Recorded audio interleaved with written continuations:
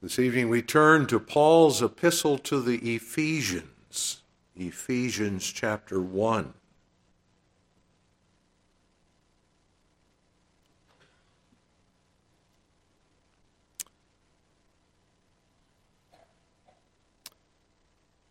Paul, an apostle of Jesus Christ, by the will of God, to the saints which are at Ephesus, and to the faithful in Christ Jesus, grace be to you and peace from God our Father and from the Lord Jesus Christ. Blessed be the God and Father of our Lord Jesus Christ, who hath blessed us with all spiritual blessings in heavenly places in Christ, according as he hath chosen us in him before the foundation of the world, that we should be holy and without blame before him in love, having predestinated us unto the adoption of children by Jesus Christ to himself, according to the good pleasure of his will, to the praise of the glory of his grace, wherein he hath made us accepted in the beloved, in whom we have redemption through his blood, the forgiveness of sins according to the riches of his grace, wherein he hath abounded toward us in all wisdom and prudence, having made known unto us the mystery of his will, according to his good pleasure which he hath purposed in himself, that in the dispensation of the fullness of times he might gather together in one all things in Christ, both which are in heaven and which are on earth, even in him, in whom also we have obtained an inheritance, being predestinated according to the purpose of him who worketh all things after the counsel of his own will, that we should be to the praise of his glory, who first trusted in Christ, in whom ye also trusted, after that ye heard the word of truth, the gospel of your salvation, in whom also, after that ye believed, ye were sealed with that Holy Spirit of promise, which is the earnest of our inheritance, until the redemption of the purchased possession, unto the praise of his glory.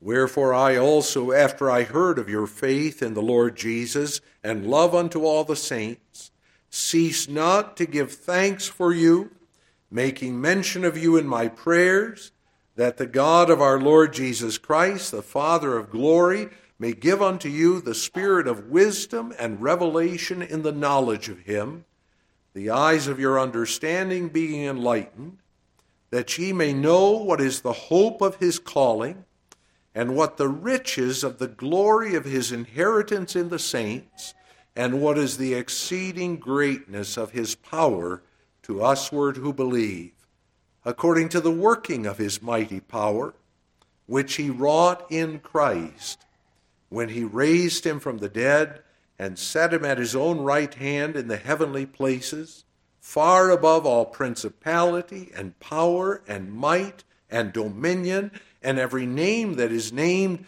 not only in this world, but also in that which is to come, and hath put all things under his feet, and gave him to be the head over all things to the church, which is his body, the fullness of him that filleth all in all. The text to which I call your attention this evening for this preparatory service is Ephesians 1, verses 4 through 6. According as he hath chosen us in him before the foundation of the world, that we should be holy and without blame before him, in love, having predestinated us unto the adoption of children by Jesus Christ to himself, according to the good pleasure of his will, to the praise of the glory of his grace, wherein he hath made us accepted in the beloved.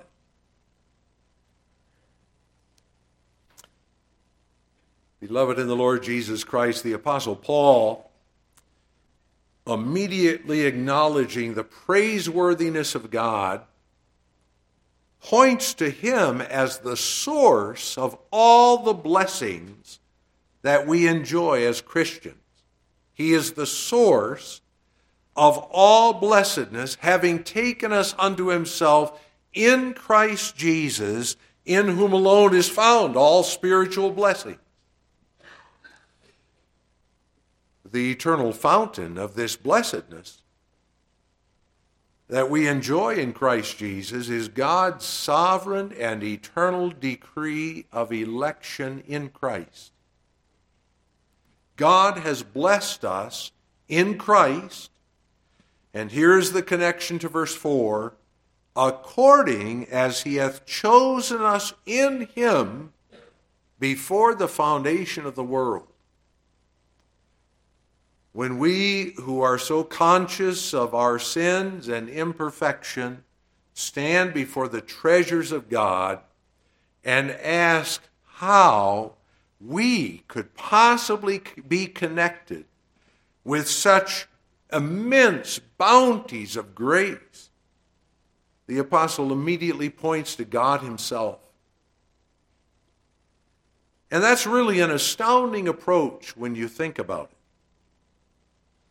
What is it that accounts for a person receiving such spiritual blessings as are referred to in verse 3 and which we commemorate in the celebration of the Lord's Supper?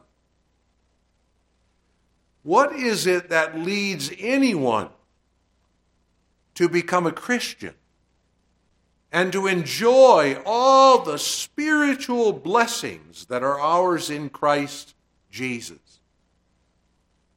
Certainly many in the church today would say immediately that a person becomes a Christian by believing on the Lord Jesus Christ.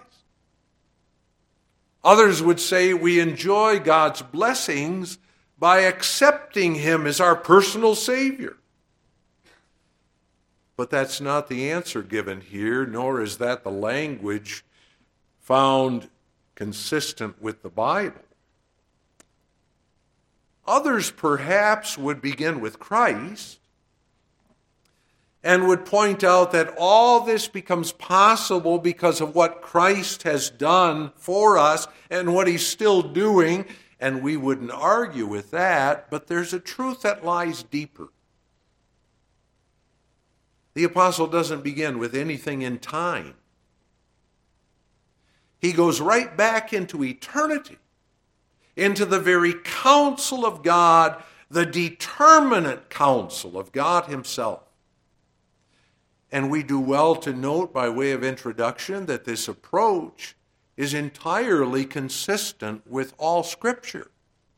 The Bible always begins with God. And that's where we must begin too.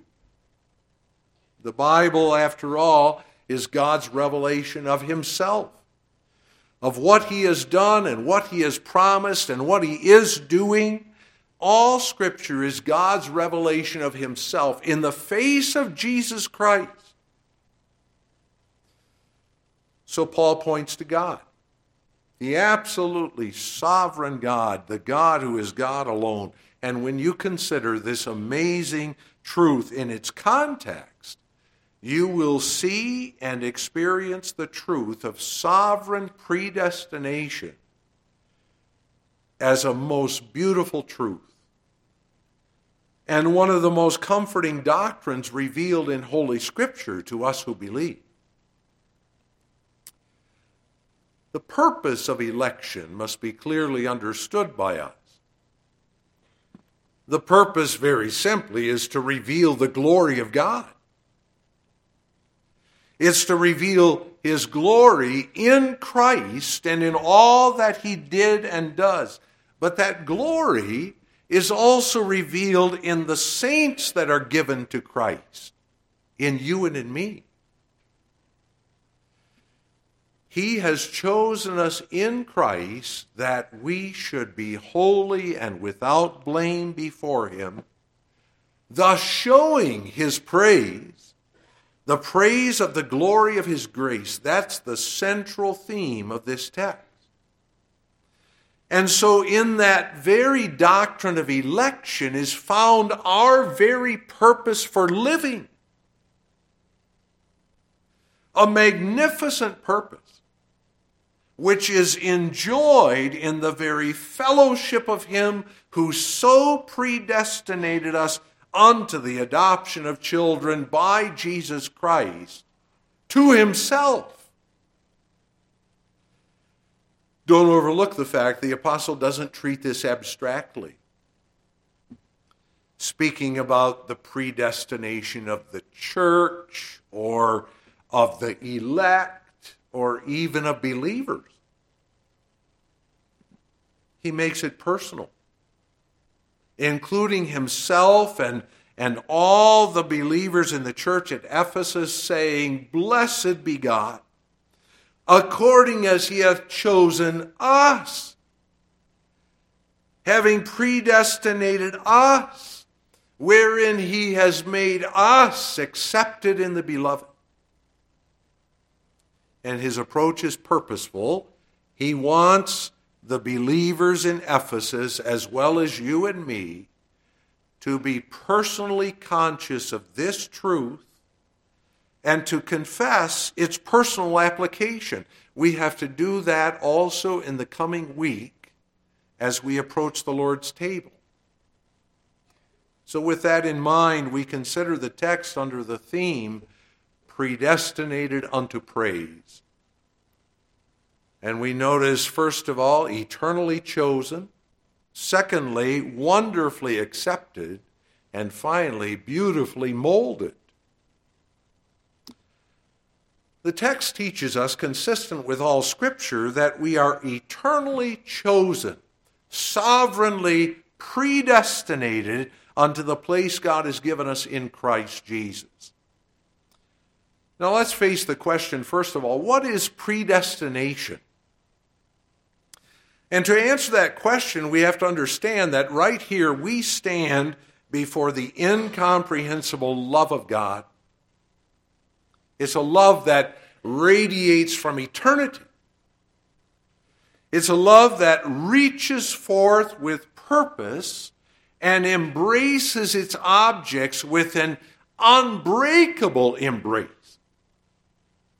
And when we make this personal, as the text does, then we say that the love of God has embraced us, determining also that we should be those who serve to glorify God forever.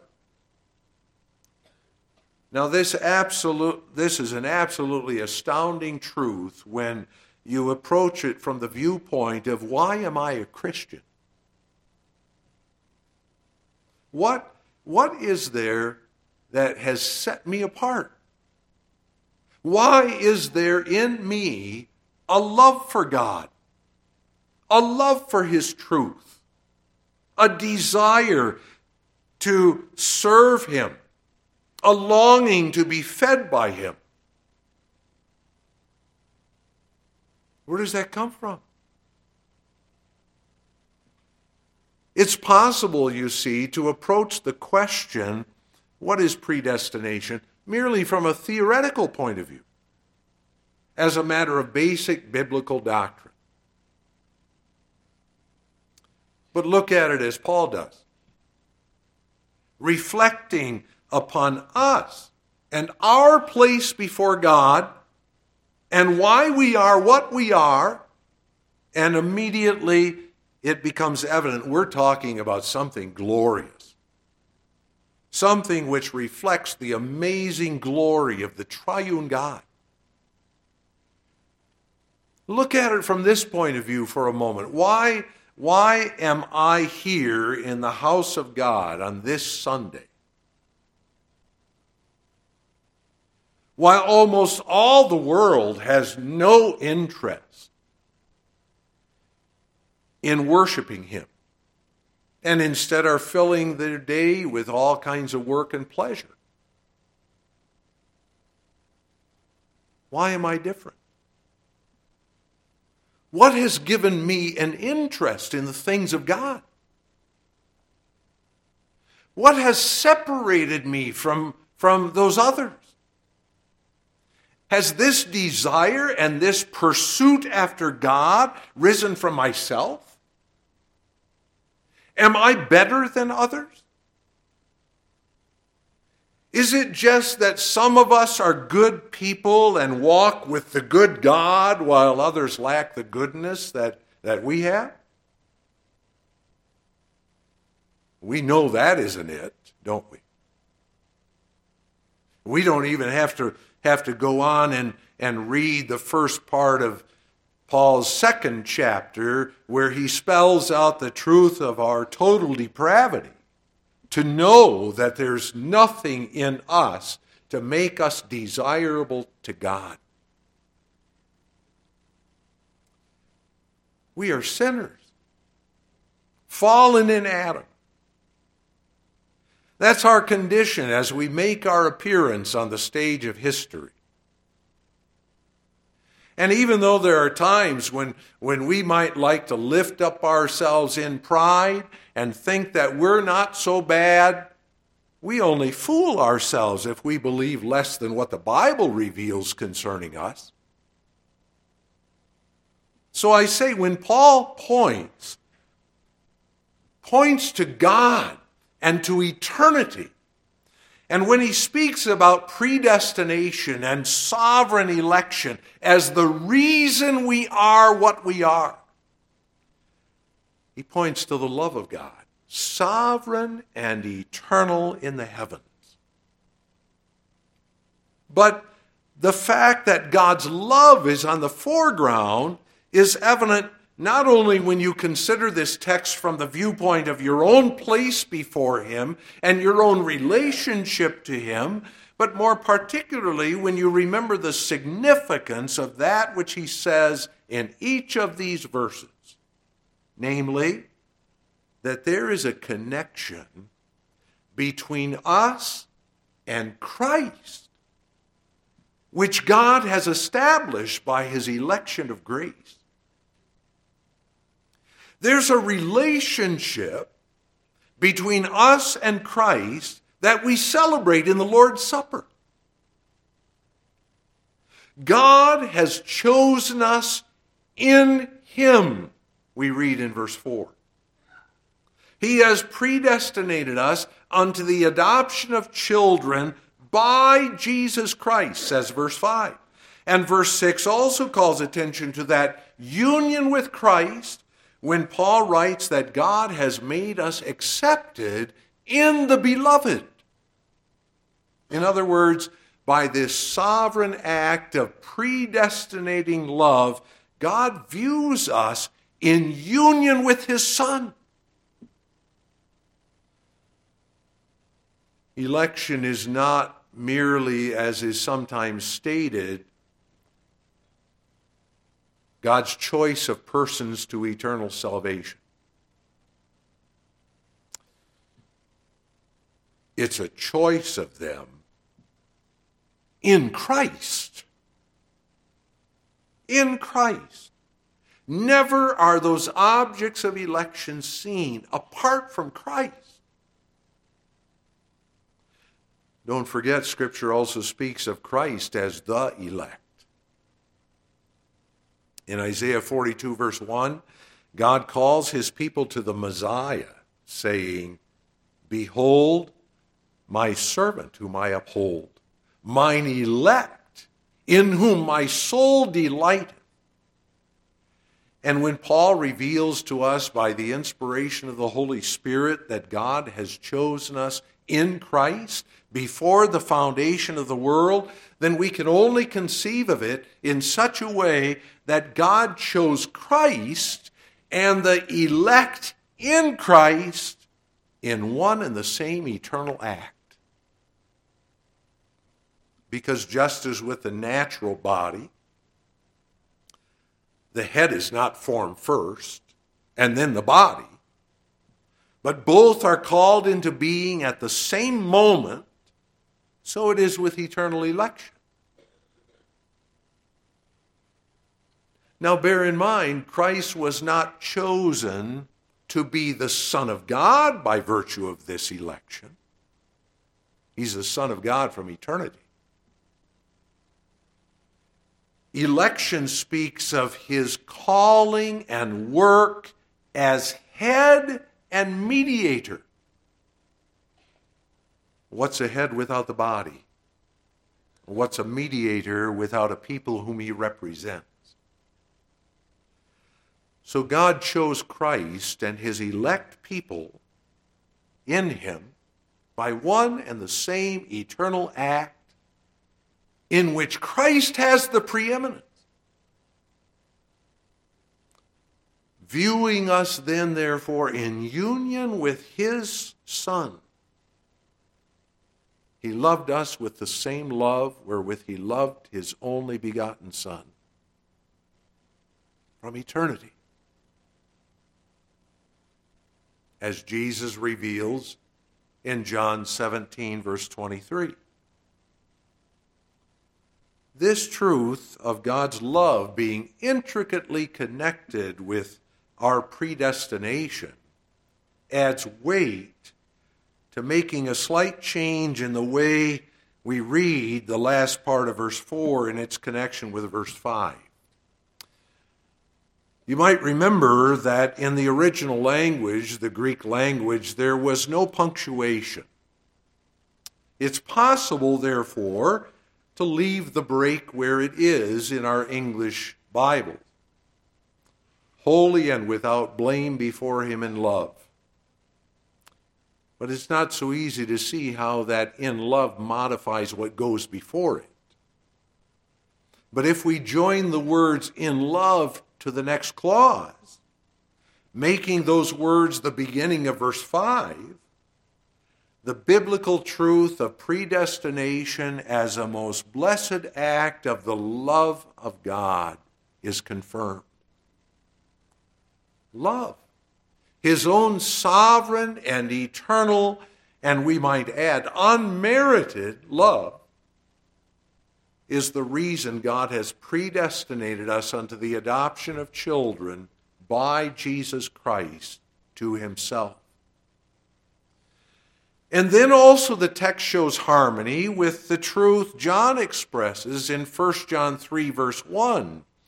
Behold, what manner of love the Father hath bestowed upon us, that we should be called the sons of God.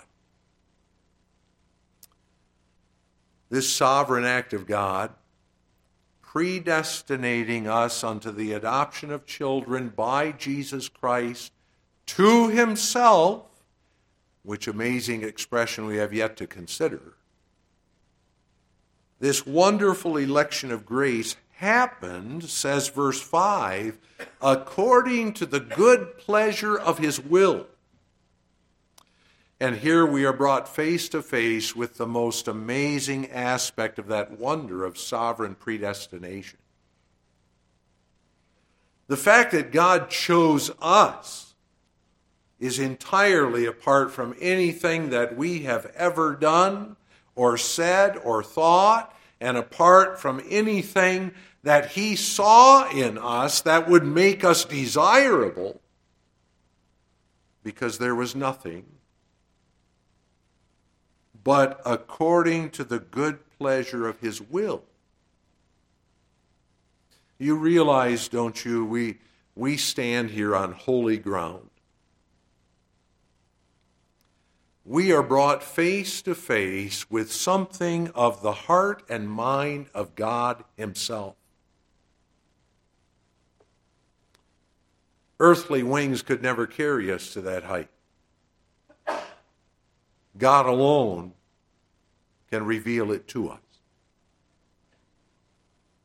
It wasn't, you understand, that God saw those who would believe on him and then chose them. This election has nothing to do with who a man is or what he has done. To put it in the language of 2 Thessalonians 2, verse 13, God hath from the beginning chosen you to salvation through sanctification of the Spirit and belief of the truth. In other words, you've been chosen, set apart by God's sovereign and determinative choice in order that you might be saved through sanctification of the Spirit and belief of the truth. And Paul continues, whereunto he called you by our gospel to the obtaining of the glory of our Lord Jesus Christ. And that's not merely the doctrine of the Apostle Paul. This is the teaching of all Scripture. The Lord Jesus himself, in rebuking the unbelieving Jews to whom he preached at the temple, said in John 10, verse 26, "But ye believe not, because ye are not of my sheep, as I said unto you." One must be a sheep of Christ, given him of the Father, before he can believe and before he can praise him who is the absolutely sovereign God. It's no wonder then that this truth is so distasteful to the natural man. Without the eyes of faith, without the work of the Spirit to receive this spiritual truth, we have a doctrine here that's insulting to us. It's a doctrine that, even apart from the very real truth of total depravity, reveals that man is nothing and God is everything. God is the divine potter, the master craftsman. We are but clay. But I preach to you who join in this confession, blessed be God.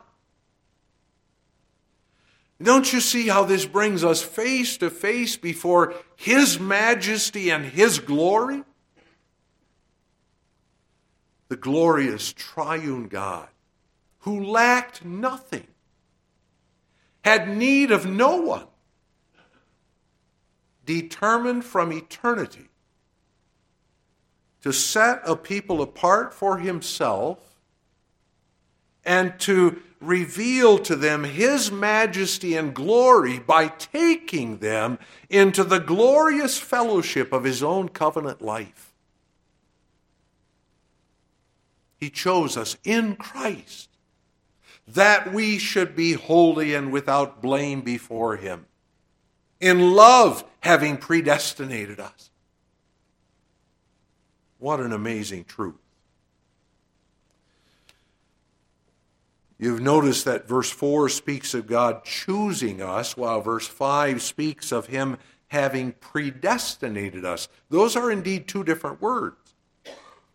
And although the idea of each is similar and inseparable, there's a distinction that must be maintained. Both refer to God's eternal decree. His decree, which you remember does not merely precede the thing, but it actually brings it about. The word chosen is the word commonly translated by election. It means that God has made a separation, chosen out of the whole human race, a people in Christ. And the idea is not that the race was there and God just handpicked a few. That's not the idea. Remember, this is before the foundation of the world. The idea, therefore, is that this act of separation is the fruit of God's determinative will. God's election of his people, as well as his determinative rejection or reprobation of all others, is absolutely sovereign. Sin, therefore, and even reprobation for that matter, does not precede election. It rather serves election. The term predestinated looks at the same truth, but from a little different perspective. The term itself speaks of determining something beforehand. And this refers to the same eternal decree of God.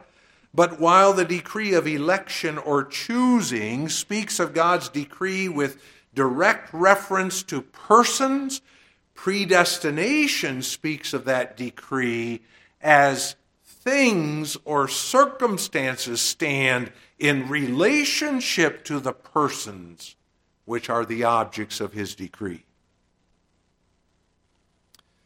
We have been predestinated unto the adoption of children by Jesus Christ, unto God himself, and that to the praise of his glory, the glory of his grace.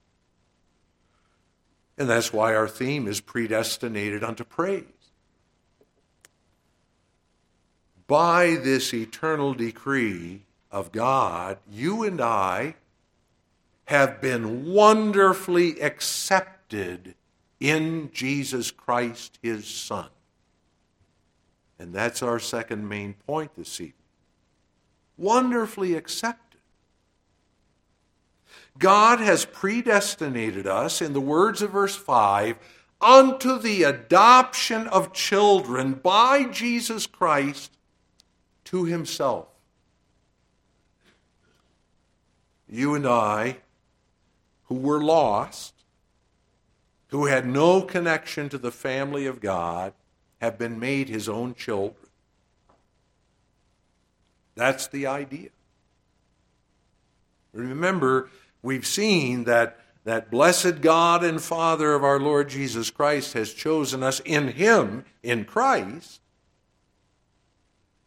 Now think for a moment of the love of God for his Son.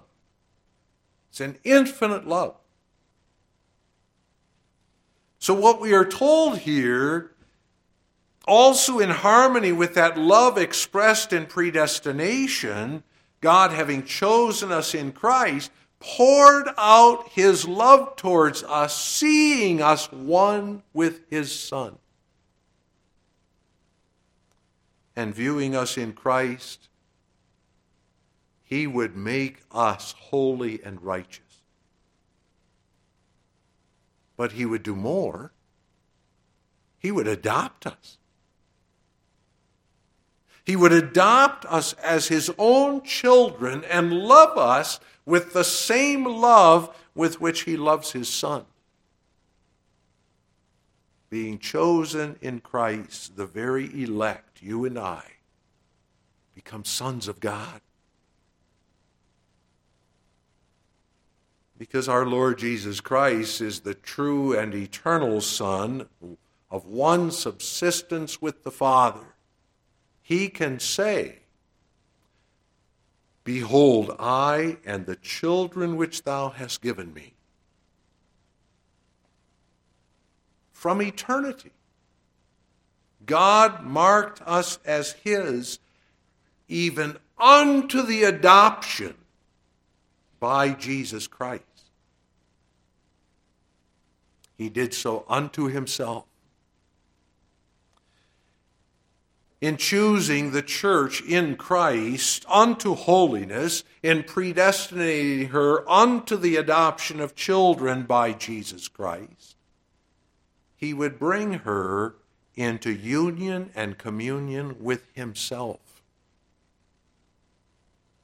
He would take us into his own covenant life of fellowship and love.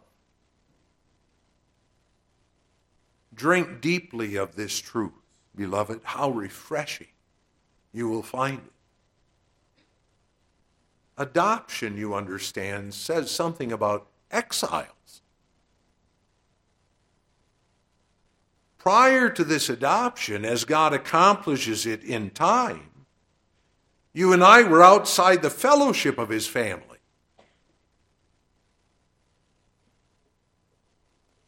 Now, there's special significance in the use of that term adoption, as we've heard explained any number of times.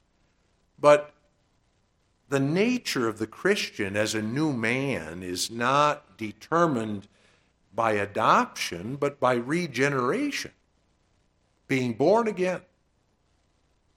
We become children of God when we are born again. It's by that wonder work of regeneration, by that work of the Holy Spirit, that we become partakers of the divine nature. But adoption conveys a different idea. The term adoption speaks rather of a legal standing, which declares our new relationship to God. By adoption, therefore, we are introduced as sons and daughters of God, given the privileges that belong to membership in His family. The apostle, in drawing our attention to the glorious God, our Redeemer, would have us see what a privileged place He's given us. There's no higher position in all the world. John puts it this way in 1 John 3, verse 1, "Behold, what manner of love the Father hath bestowed upon us, that we should be called the sons of God." The world has nothing comparable. The world can give all kinds of honors to men, can shower their praises upon men. The world has many things. But look how few are partakers of the world's glory and things. And then those things are fleeting. There's death in everything. But when we have the fellowship of God, being members of His family, when we are partakers of His lasting riches of grace and glory, it makes no difference what place we occupy in society or what things we have or don't have. We have a privilege to which nothing can compare. And while the spirit of adoption works in your heart, the cry, "Abba, Father," you will find that your adoption is experienced only in a very small measure now, but the time is coming when your adoption will be published throughout the universe to the glory of God the Father. But it's also by this sovereign work of God's grace that you and I are found accepted in the Beloved. God has made us accepted in the Beloved. That Beloved is Christ. The text speaks of our acceptance in Him. Let's note and never forget the truth. Our acceptance with God is only in Christ, His beloved Son. There is no truth in the Bible more significant than that expressed in the two words, "in Christ," in Him. You find that expression repeatedly in the Bible. It's the most concise definition of a Christian. To be in Christ. And the way it's used in this text is of great significance for us who will maintain the truth of God's sovereign and particular grace. For that which speaks of God making us accepted speaks literally of God gracing us or pursuing us by His grace. God's grace is particular, never common. Acceptance is found by it.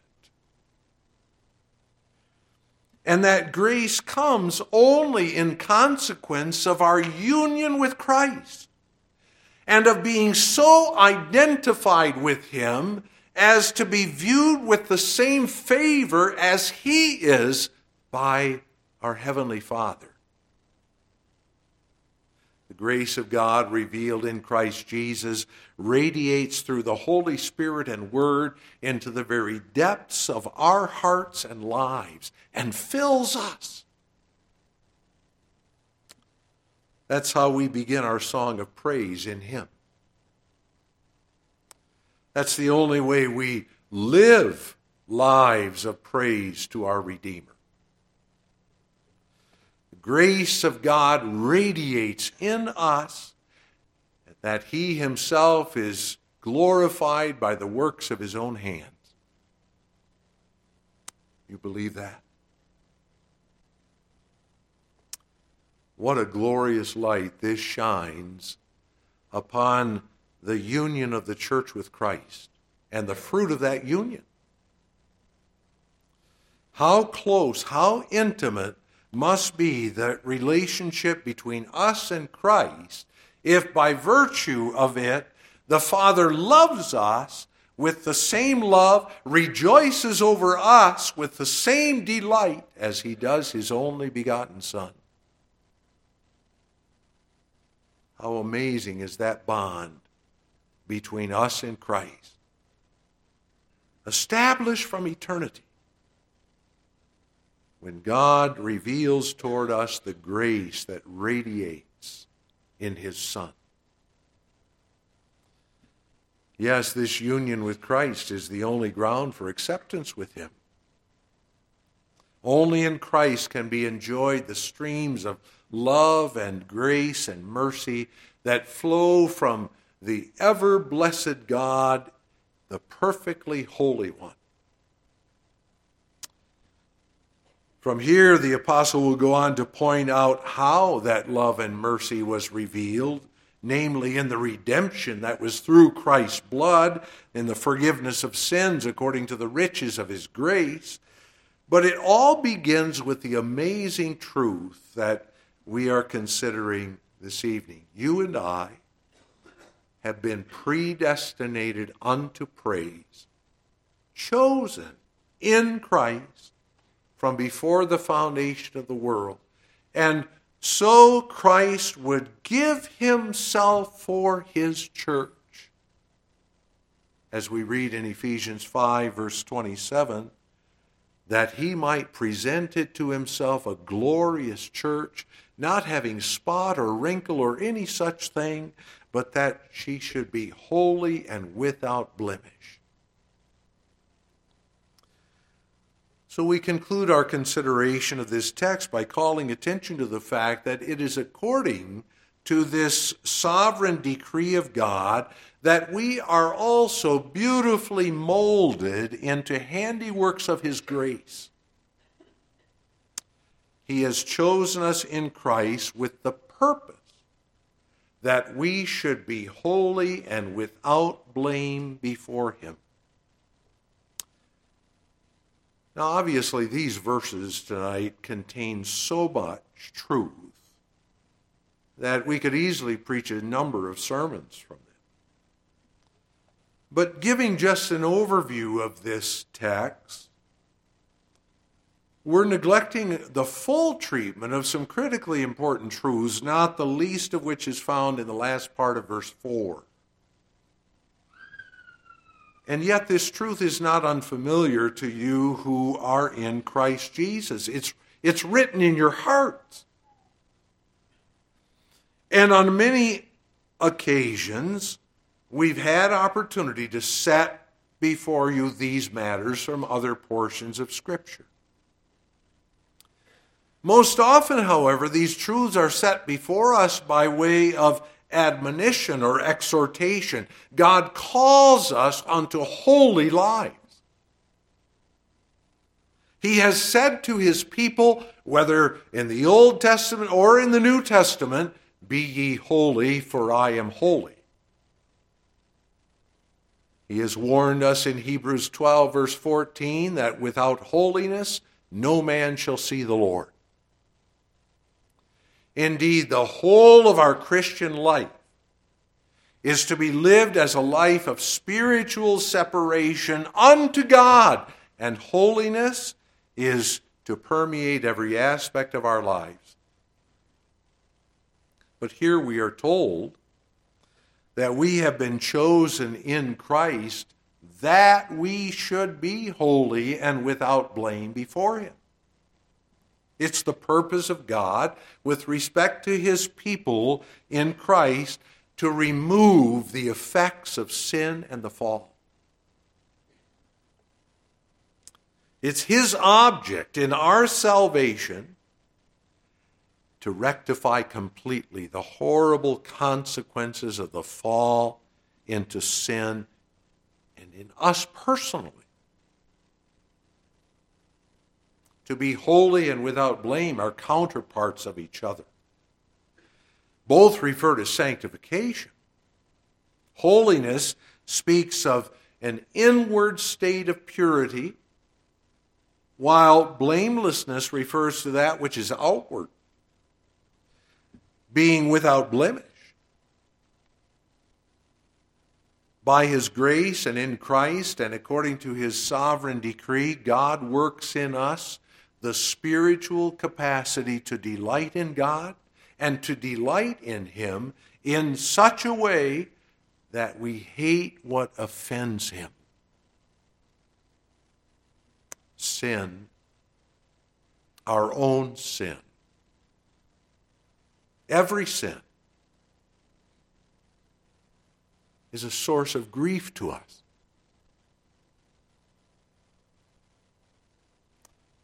And there arises within us the fervent desire to walk blameless before him, to live to his glory. Those spiritual virtues cannot be ours except we are washed by Christ's blood and cleansed by his Spirit. But these virtues are sure in us. God has chosen us to reflect these very virtues. Holiness, people of God, is not some mechanical conformity to law. And it certainly isn't merely being a decent person. Holiness is positive. Holiness is essentially a matter of loving God, living in the consciousness of the place he has given us in his own covenant life. It's true, we experience that now only as a small beginning, but at the same time, this text makes clear that no man can claim election while living in unholiness before God. And no man can lay claim to the adoption of God when he lives in rejection of the rules of God's house. Election and holiness, predestination and godliness are inseparable. They're inseparable. By God's eternal decree. That beautiful handiwork of his own sovereign determination is summed up in verse 6, where Paul tells us that this great God has done all these things to the praise of the glory of his grace. What God does, he does to the praise of the glory of his grace. That's true of all things. Doesn't matter if you and I can't see it. It doesn't matter if we were not there when he unfolds the works of his hands. All the wonders of creation, all the wonders of God's providence, all the works of grace in your life and mine are for his own glory. But when you stand before the wonder work of our salvation, we are pointed to God's sovereign purpose in it all. All these things are to the praise of the glory of his grace. Grace is beauty. That's the fundamental meaning of that term. The most basic meaning of grace is beauty. The grace of God is the beauty of him who reveals himself in his own works, in all his virtues, in all his beauty. God shines forth in his revelation and in the works of his own hand. And so is revealed the glory of his grace. Nowhere does that grace radiate with greater glory than by God's work in you and in me, in his church, in Christ. It's the gospel of grace that we preach, the gospel by which God reveals himself to us in all his glory. It's this way of saving sinners by grace, sovereignly and irresistibly, according as he hath chosen us in Christ before the foundation of the world. It is this way of his predestinating us unto the adoption of children by Jesus Christ to himself, according to the good pleasure of his will, which makes the gospel so sweet to our ears. We know no other way of salvation.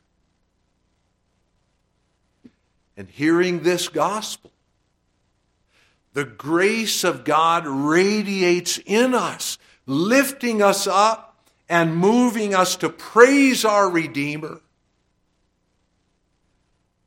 For so he molds us as instruments of his glory, instruments of his praise. And the work that he has begun shall be fully accomplished. And then we shall join those who sing the song of Moses and the Lamb, saying, Great and marvelous are thy works, Lord God Almighty. Amen.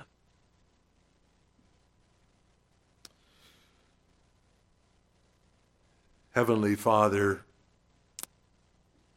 we are humbled again by thy word, but rejoice in the riches of thy glory and grace revealed to us in Christ Jesus.